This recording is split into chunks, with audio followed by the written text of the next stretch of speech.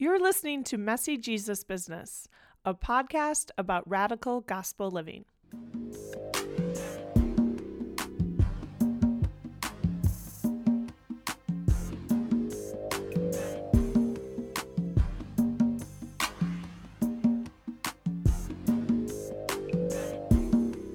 Hi, everyone. I'm Sister Julia Walsh, a writer, spiritual director, and jail minister living in Chicago. Welcome to The Mess. At Messy Jesus Business, we explore how the mess of radical gospel living brings disciples into a life of struggle as we advocate for social justice, live simply, serve others, practice contemplation, and live in community. And now, on to our guest. Brother Matt Wooters is a native of Washington, D.C. He joined the Jesuits in 2012 after graduating from John Carroll University. After college, he served for 2 years with the Jesuit Volunteer Corps in Belize. He holds graduate degrees in social work and theology from St. Louis University and Santa Clara University, respectively. Brother Matt has spent most of his life working with people experiencing homelessness, migrants, and those struggling with addiction. He is an open water swimmer, a podcaster, and a lover of stand-up comedy. In this episode of Messy Jesus Business Podcast, we talk about how Brother Matt became a Jesuit, what it means to be human, and the value of being real in our brokenness together. We discuss how swimming is a form of prayer for Brother Matt and how he has integrated his passion for swimming into his vocation. We consider what it means to give our whole selves to God and our tendency to think we can hide from God at the same time. Finally, we talk about the mess of showing up and how commitment means we have to show up even when the going gets tough. Enjoy. Welcome to Messy Jesus Business, Hello. Matt. It's great to be with you. Brother Matt Wooters, SJ, Society of Jesus. Society of Jesus. Yeah. So you are the vocation promoter for the Jesuits presently. And I understand you also have a degree in social work and a degree in theology. But you're really on the road a lot. I am on the road a lot. Yeah. So this job, for anyone listening, so I meet with people who are interested in becoming a Jesuit, which means I go and travel and meet them. So wherever they are, if they are from the Midwest or have ties to the Midwest, I will go see them wherever they're at. Sometimes that's down the street, and sometimes that's like very far away. Yeah.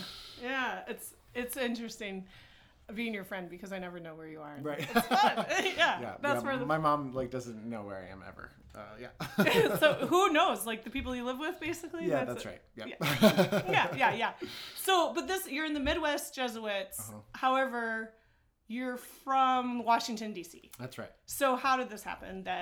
Why didn't you join the East Coast Jesuits? Right. So we have 4 geographical provinces, as we call them, geographical regions for the Jesuits. And so I grew up on the East Coast, went to a Jesuit high school there, and then I went to a Jesuit university in the Midwest. And so that was my tie to Midwest Jesuits. And so I joined the Jesuits 10 or so years ago, and I just finished formation.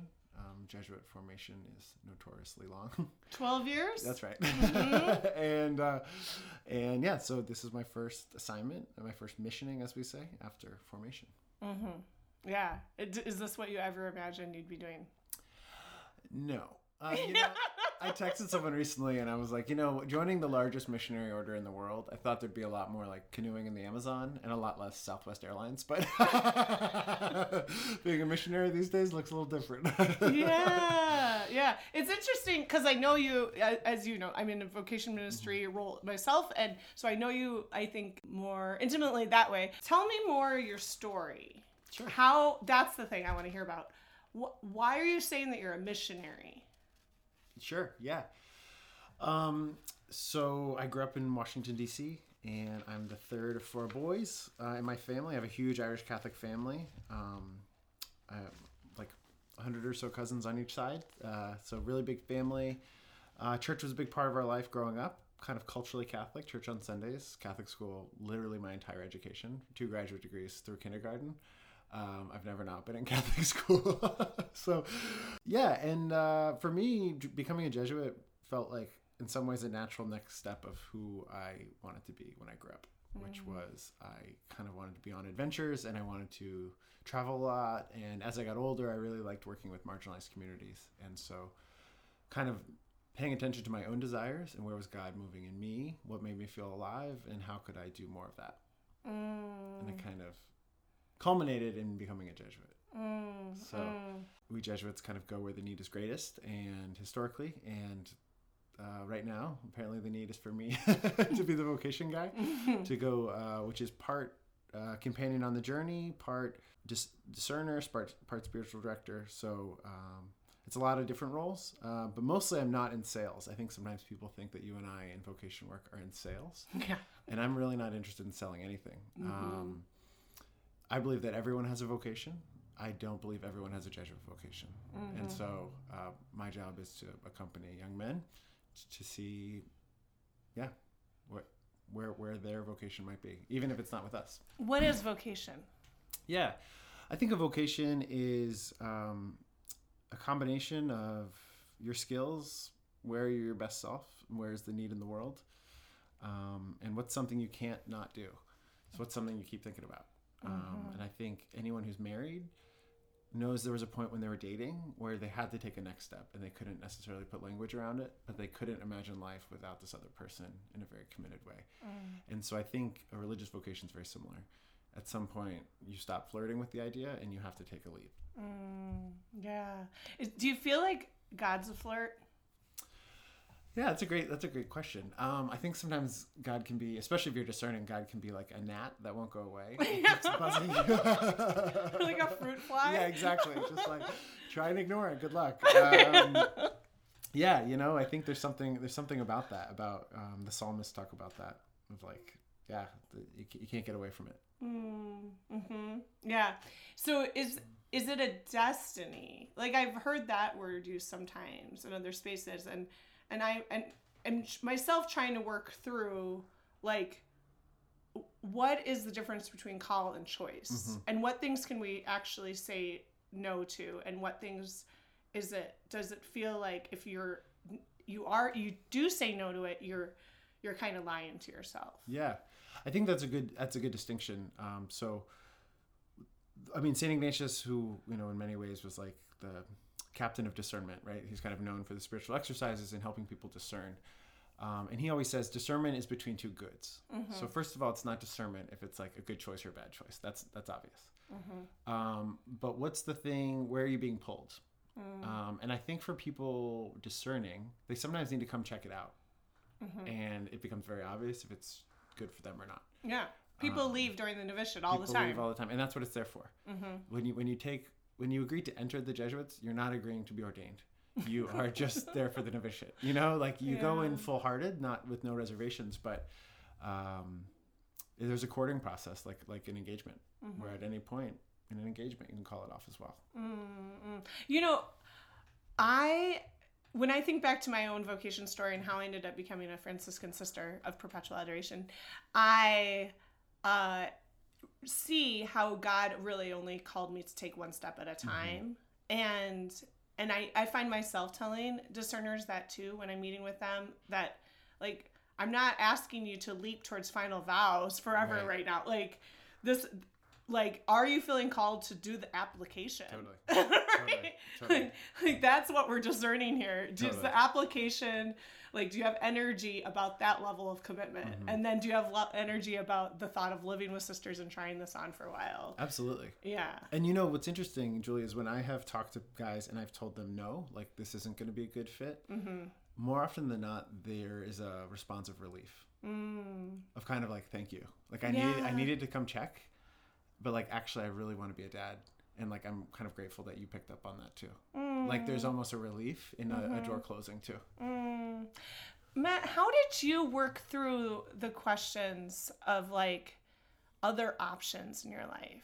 Because I mean, our generation, we could do it and be anything practically. That's right. Yeah, that's a great question. And that's something I worry about for people now is kind of drowning in options. Yeah. Because there can become kind of like the Netflixication of life. It's like you spend more time scrolling than you do watching a show, right? I do that. Yeah. You right? set up your cue. We all do that, and then we like look until it's like 10 p.m. and you should just go to bed. Yeah. I never thought about that. Yeah, you're It's right. like it's drowning in options. Yeah.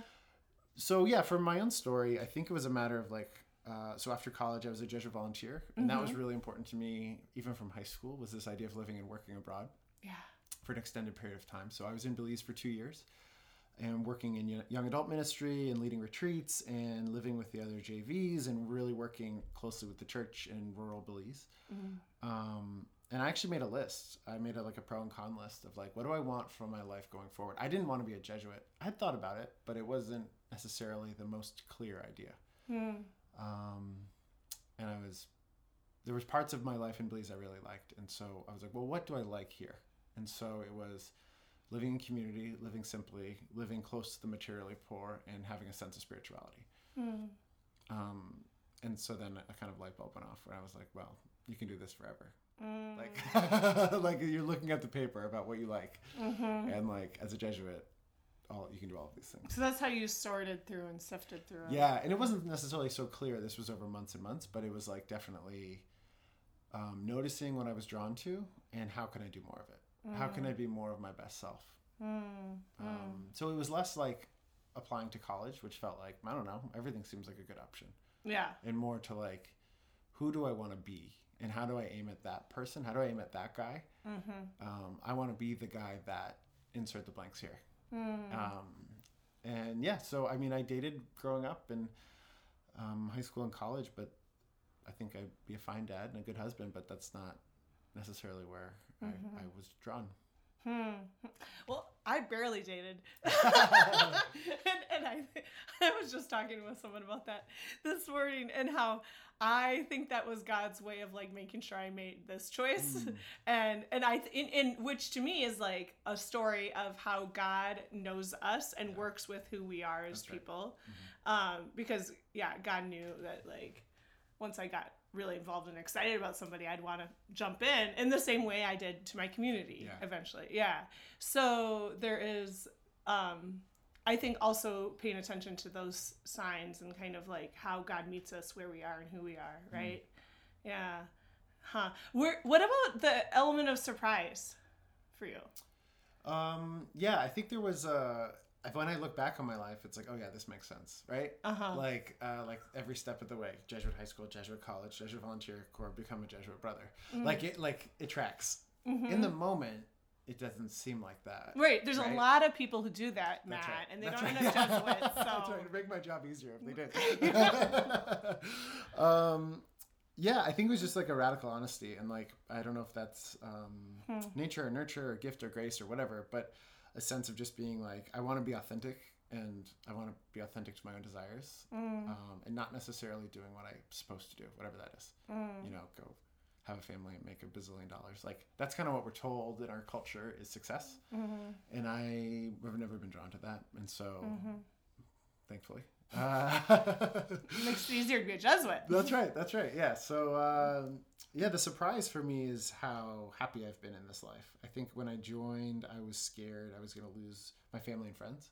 I was going to join this like weird church thing and like miss out. And I think actually the opposite is true. I think most of my very good friends I've met in the Jesuits. And so it's like I have more intimacy in my life now than I actually did on the outside. So that's what people ask, everyone goes to like the sex question of like, so you can't have sex. And I'm intrigued by the question because our culture is kind of sex obsessed. But I generally find people aren't actually asking about sex. They're asking about intimacy. They want to know if we're lonely.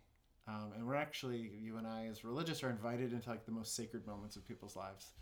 Births and deaths and divorces and stillborns and all the beautiful and horrible things. And so it's like I have a tremendous amount of intimacy, and so do you in our life. Whereas just because you're sexually engaged or sexually active, you can actually be quite lonely, and there is an intimacy there. And so that's an interesting pivot I've learned in answering that question. Is 'cause people tend to hear that answer differently. than the question that they ask. Yeah, yeah. So you said you were aware you could have been a husband and a dad. Did you have a desire that you had to kind of like set aside? A little bit. I think I realized my desires to be abroad and to be with the poor. I knew that didn't necessarily match up with married life. Like, I think I had an awareness that like being on the move a lot and desiring to move a lot and to live abroad doesn't necessarily match up with the foundation that a married life needs. Now, do married volunteers do it? Sure, people do it. Yeah, right. And I have friends who work for the State Department. That's what that's their life. And then Right. and I think that's beautiful and its own challenge. But yeah, for me it was a desire to be with people fully and not necessarily need to be checking my phone to see if my kid got picked up from daycare. Yeah. You know, like, I think the gift of our vows is being present at the homeless shelter after hours when the little kids haven't been picked up yet. It's like, I don't have to hustle home to cook dinner for 3 kids of my own. I'm there for them. Yeah. Yeah. Yeah. Yeah. And it's in religious life, just like married life, is a life of give and take and dancing with the responsibilities, that all the things that are coming at us, and kind of trying to keep a little order in the chaos too, right? That's right. I mean, I know you are involved at L'Arche and like you have a real commitment to people with developmental disabilities. Why don't you tell us a little bit about what that is, if the listeners don't know about L'Arche? Yeah, sure. So L'Arche is a community for people with and without intellectual and developmental disabilities, and the idea is you share life together. It's really countercultural. There's no output. There's no product. It's not an institution.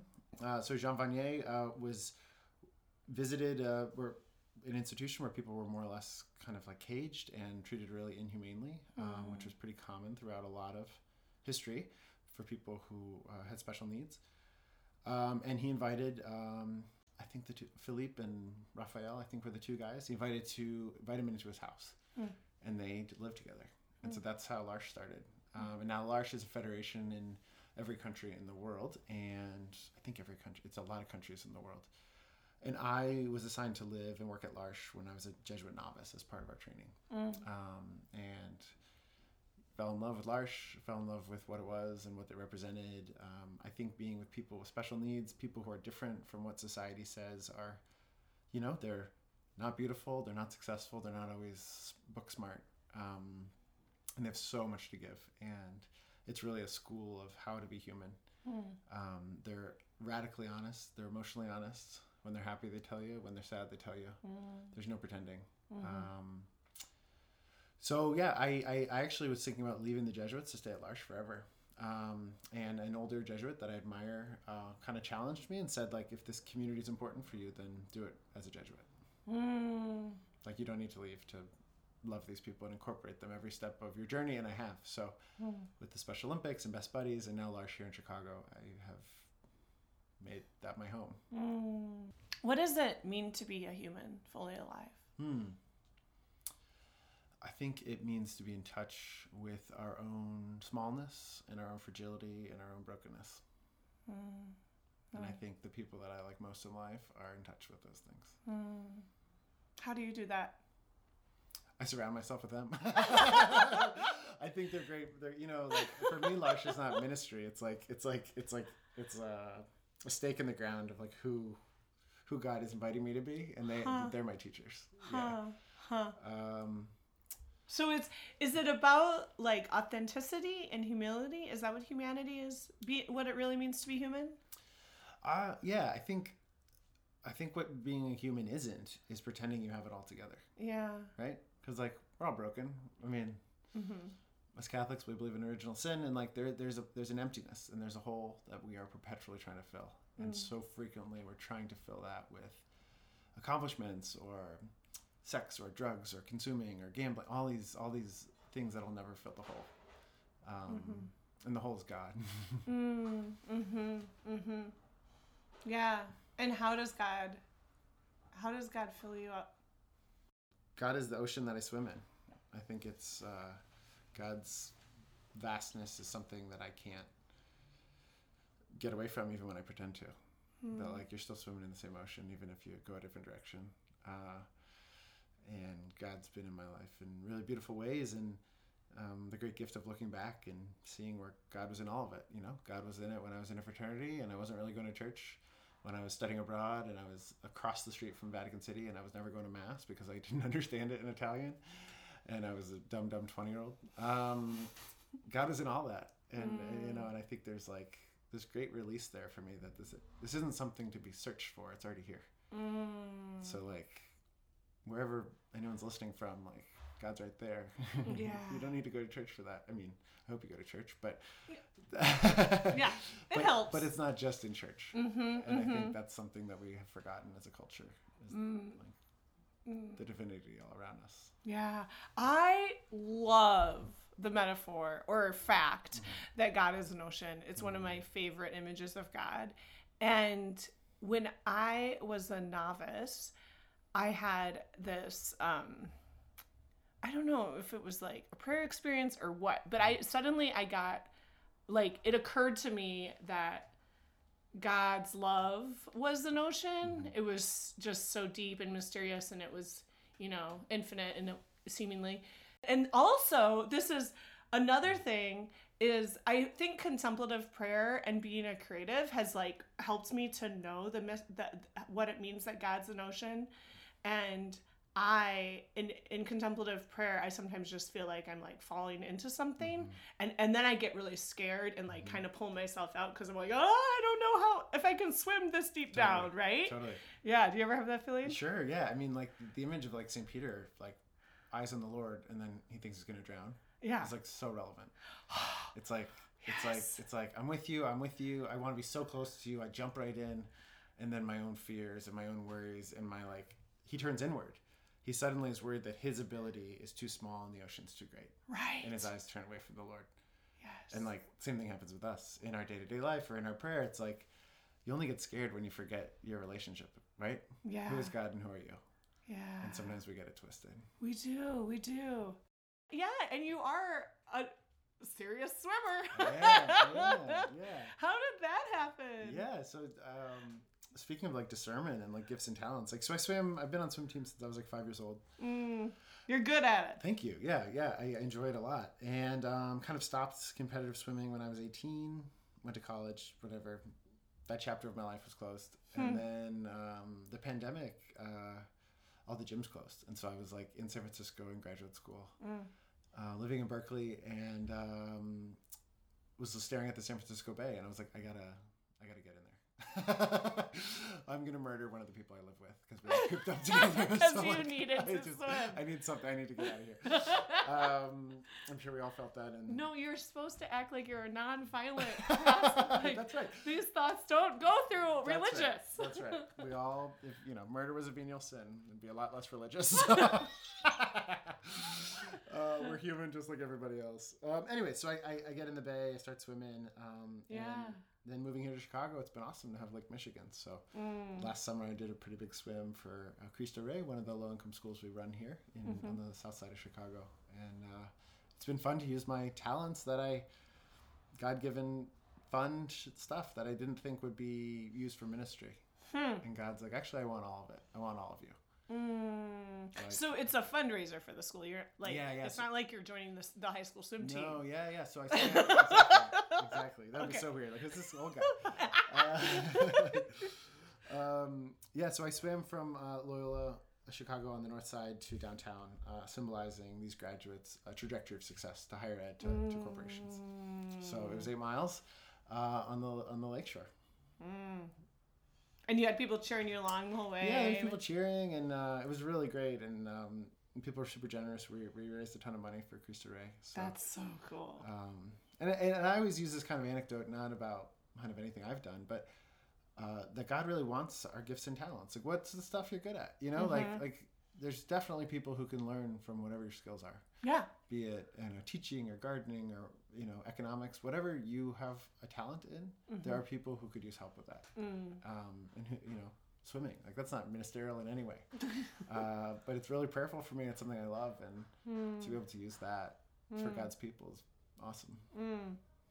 Yeah, tell me how swimming's prayer. I'm really not an athlete. I don't really understand how Yeah. the body. Yeah. I really need some education. Totally. Yeah. So, I swim in the morning. I swim at sunrise with actually right here in Hyde Park, and there's a whole group of us that swim, and every age and every nationality, and we all come together and swim in the lake. And there's something really wondrous about being in Lake Michigan at sunrise and being so small and something so huge. And kind of that humility is like you can't turn away from it, because I can't pretend I'm awesome and strong and cool and smart, because I'll drown.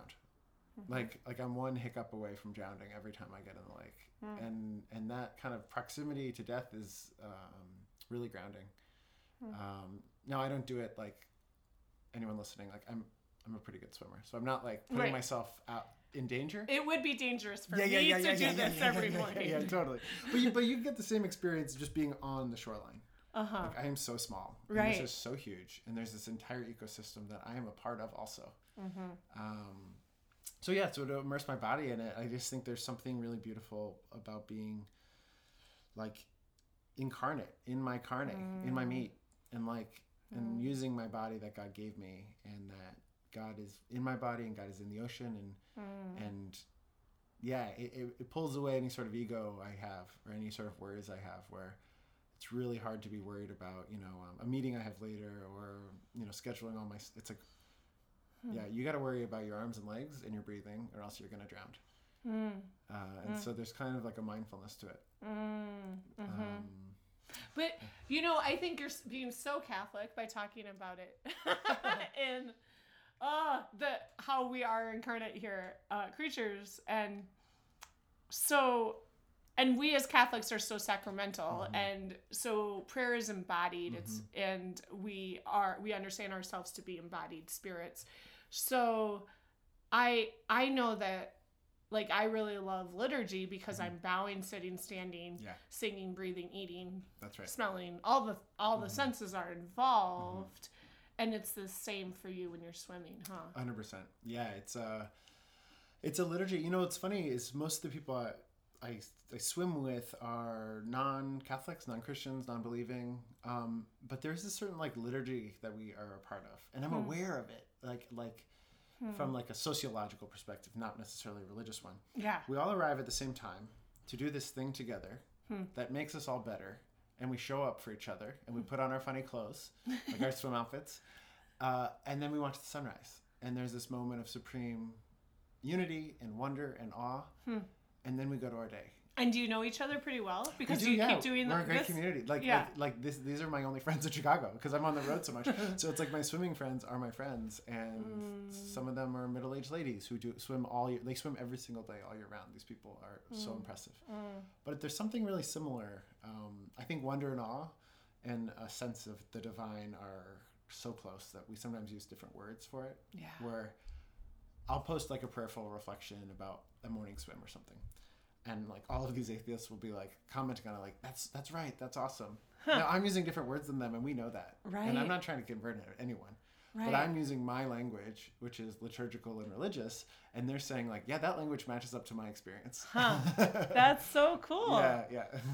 Wow. Yeah, I can hear how there's really communion. Yeah. So what's communion then? Yeah, I think in our liturgy it's really represented really well. What I love about being Catholic is many things, but I like that you can show up anywhere in the world and you know what's going on at Mass. Like I like that you can be in Jamaica or Rwanda or Vietnam, and if you're at Mass, you might not know the words, but you know where we're at. You know what I mean? You know where we're at in Mass, and I think that's so cool. And I also love the sense of like when we go up for communion, it's our hands are outstretched. You can't cut the line, and you can't take it. You can't take it out of the bowl. It's given to you. And like that sense of like rich and poor, and Ash Wednesday was this week, and like business people are next to janitors or next to homeless people. We're all in line with our hands outstretched because we can't do it alone. The bread and the wine are blessed, and then they're broken, and then they're shared, which is ultimately the the Christian experience. Like that is the arc of being a human. That's right. Is we come into this world blessed because we are children of God, and we are made in God's image and likeness. And yep, we're broken pretty quickly, and yet we're sharing constantly with one another. And so like, and the beauty of the Eucharist and communion is we all partake of this broken bread and receive it into our body. And so then there's this unity because we all are eating the same food. Yeah. And it is physically becoming part of us. That's right. Yeah.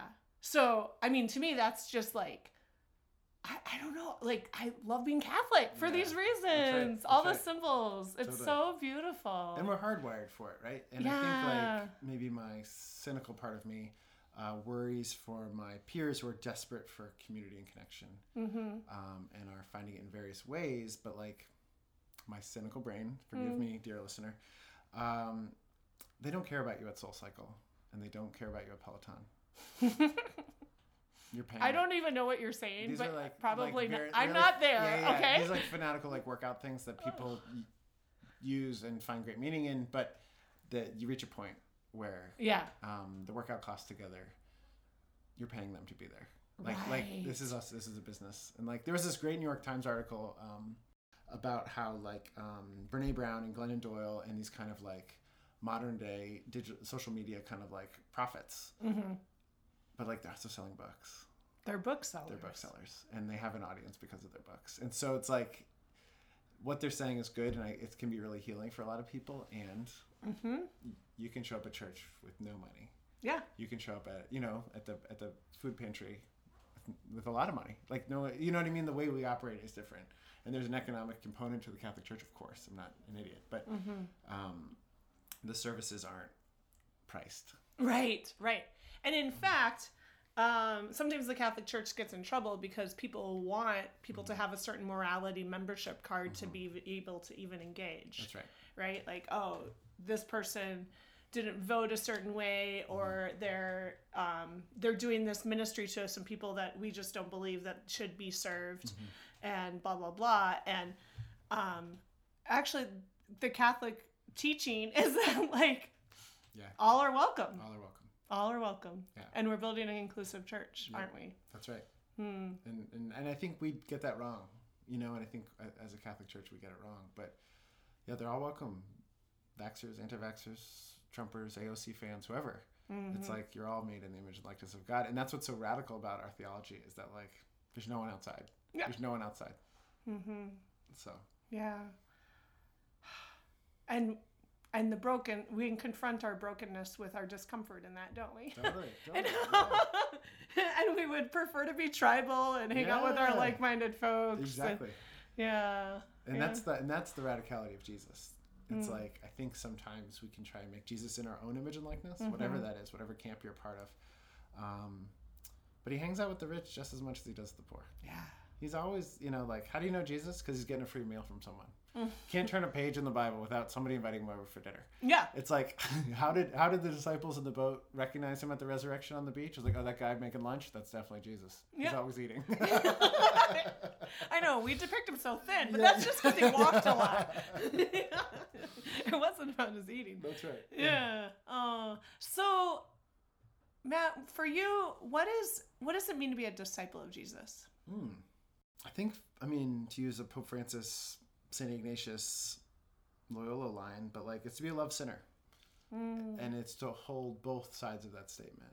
I think we can want to shy to one side or the other. We can lean heavy into our own sinfulness, or we can lean heavy into our own belovedness. But if we're not actually holding both, I'm doing something wrong. Is that I am loved and I'm a sinner.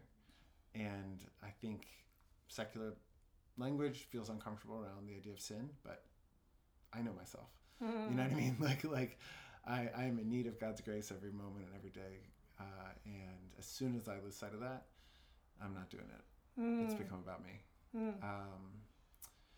And in the other side, like if I just go hard into the sin, which is some sort of like a weird Catholic comfort zone, is like we can feel too comfortable in the sin part, but without like grace and like the resurrection happened. So like the sacraments are real. So like we are redeemed people, actually. We're redeemed. Now that doesn't let us off the hook. Right. Right? And I think that I would say, yeah, certain circles of Catholicism can kind of feel like, well, we're good, we're all good. It's like, well, like, I don't know. So yeah, what does it mean to be a disciple? Yeah, to be a love sinner. And like, what's your thing? I don't know. I think so much of our world, it's like, what's your thing? I want to be a generator of joy in this world. And that's me being really authentic and offering what I have to God's people. Yeah. But it is a constant balancing act. And I think that's what I'm hearing with your answer of being a disciple means to be a loved sinner. That it is this dance of both and all the time. And knowing like, okay, yeah, I need to be real. That's a limit.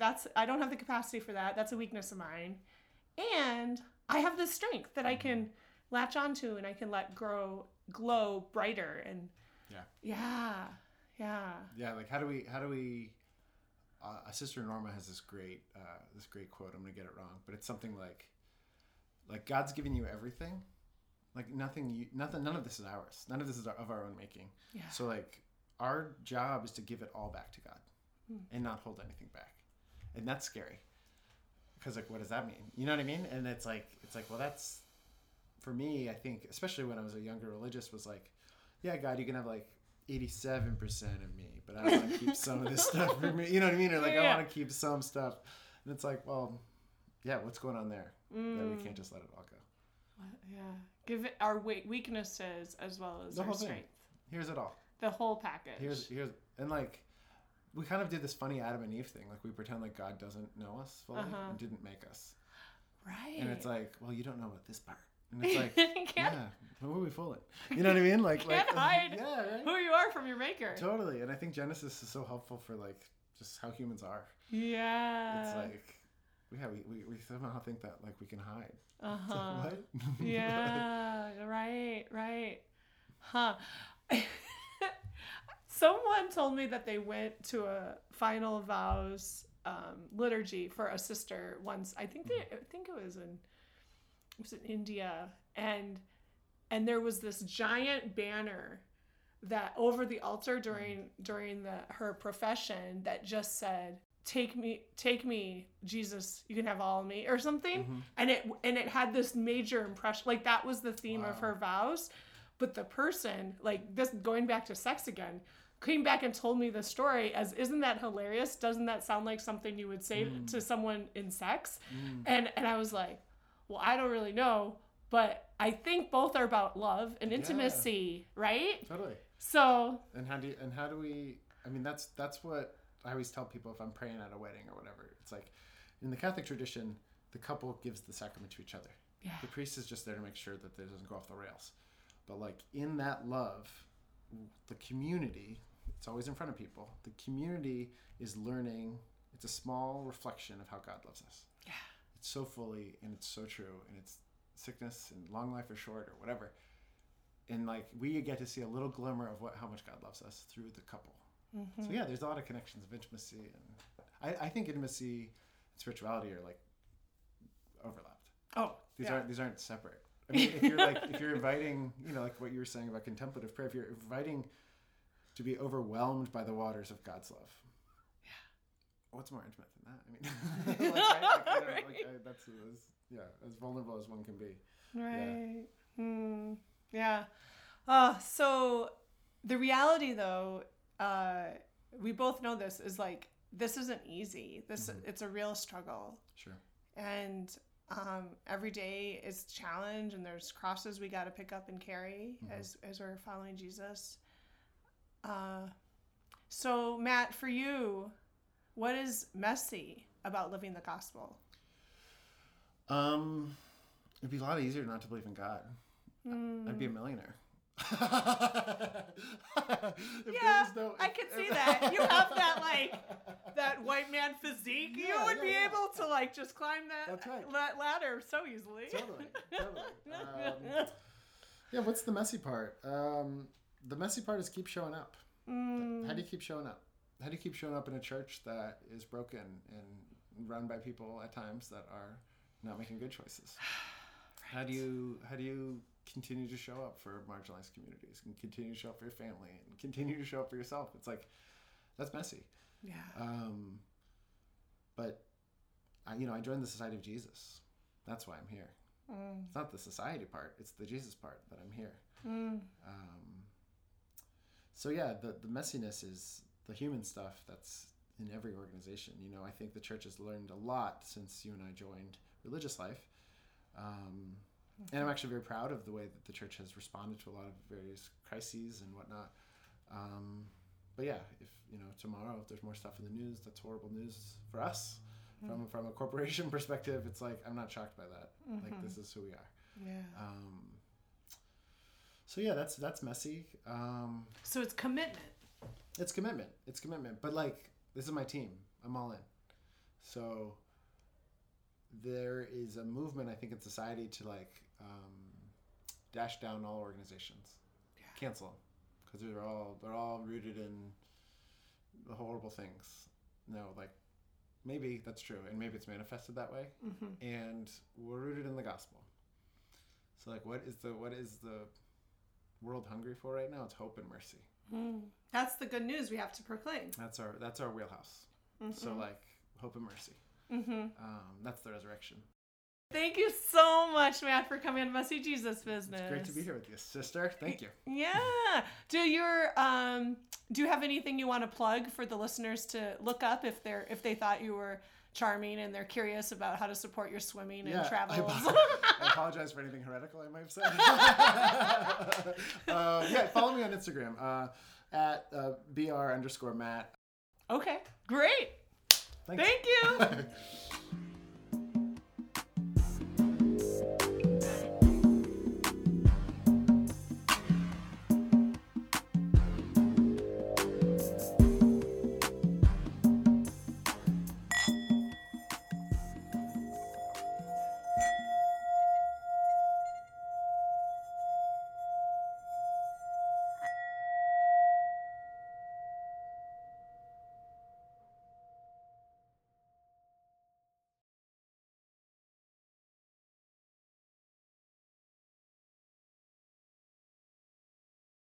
I invite you to join me in this contemplative moment.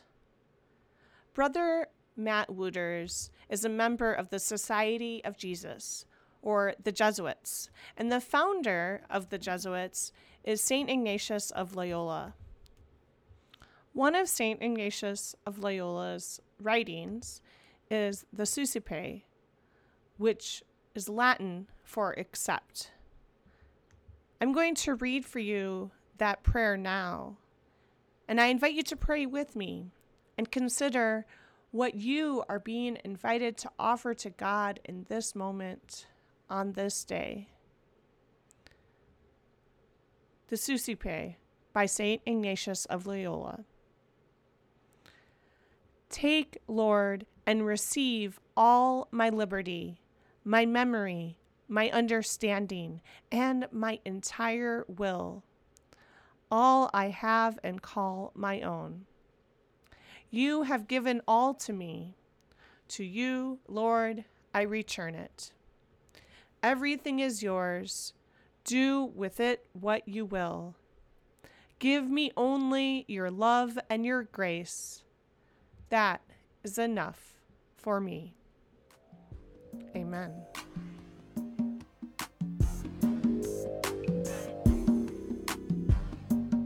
That's it for this episode of Messy Jesus Business. Thanks for listening. Messy Jesus Business is produced and hosted by me, Sister Julia Walsh, and edited by Cherish Bedzinski. You can find us online at messyjesusbusiness.com and on Facebook, Twitter, Instagram, and Patreon. If you like what you heard, please be sure to mention our podcast to your friends and followers. And we'd love to have your support via Patreon. From the bottom of our hearts and the middle of the mess, thank you. Messy Jesus Business is produced in partnership with the Franciscan Sisters of Perpetual Adoration. You can learn more about our religious community and donate to our mission at www.fspa.org.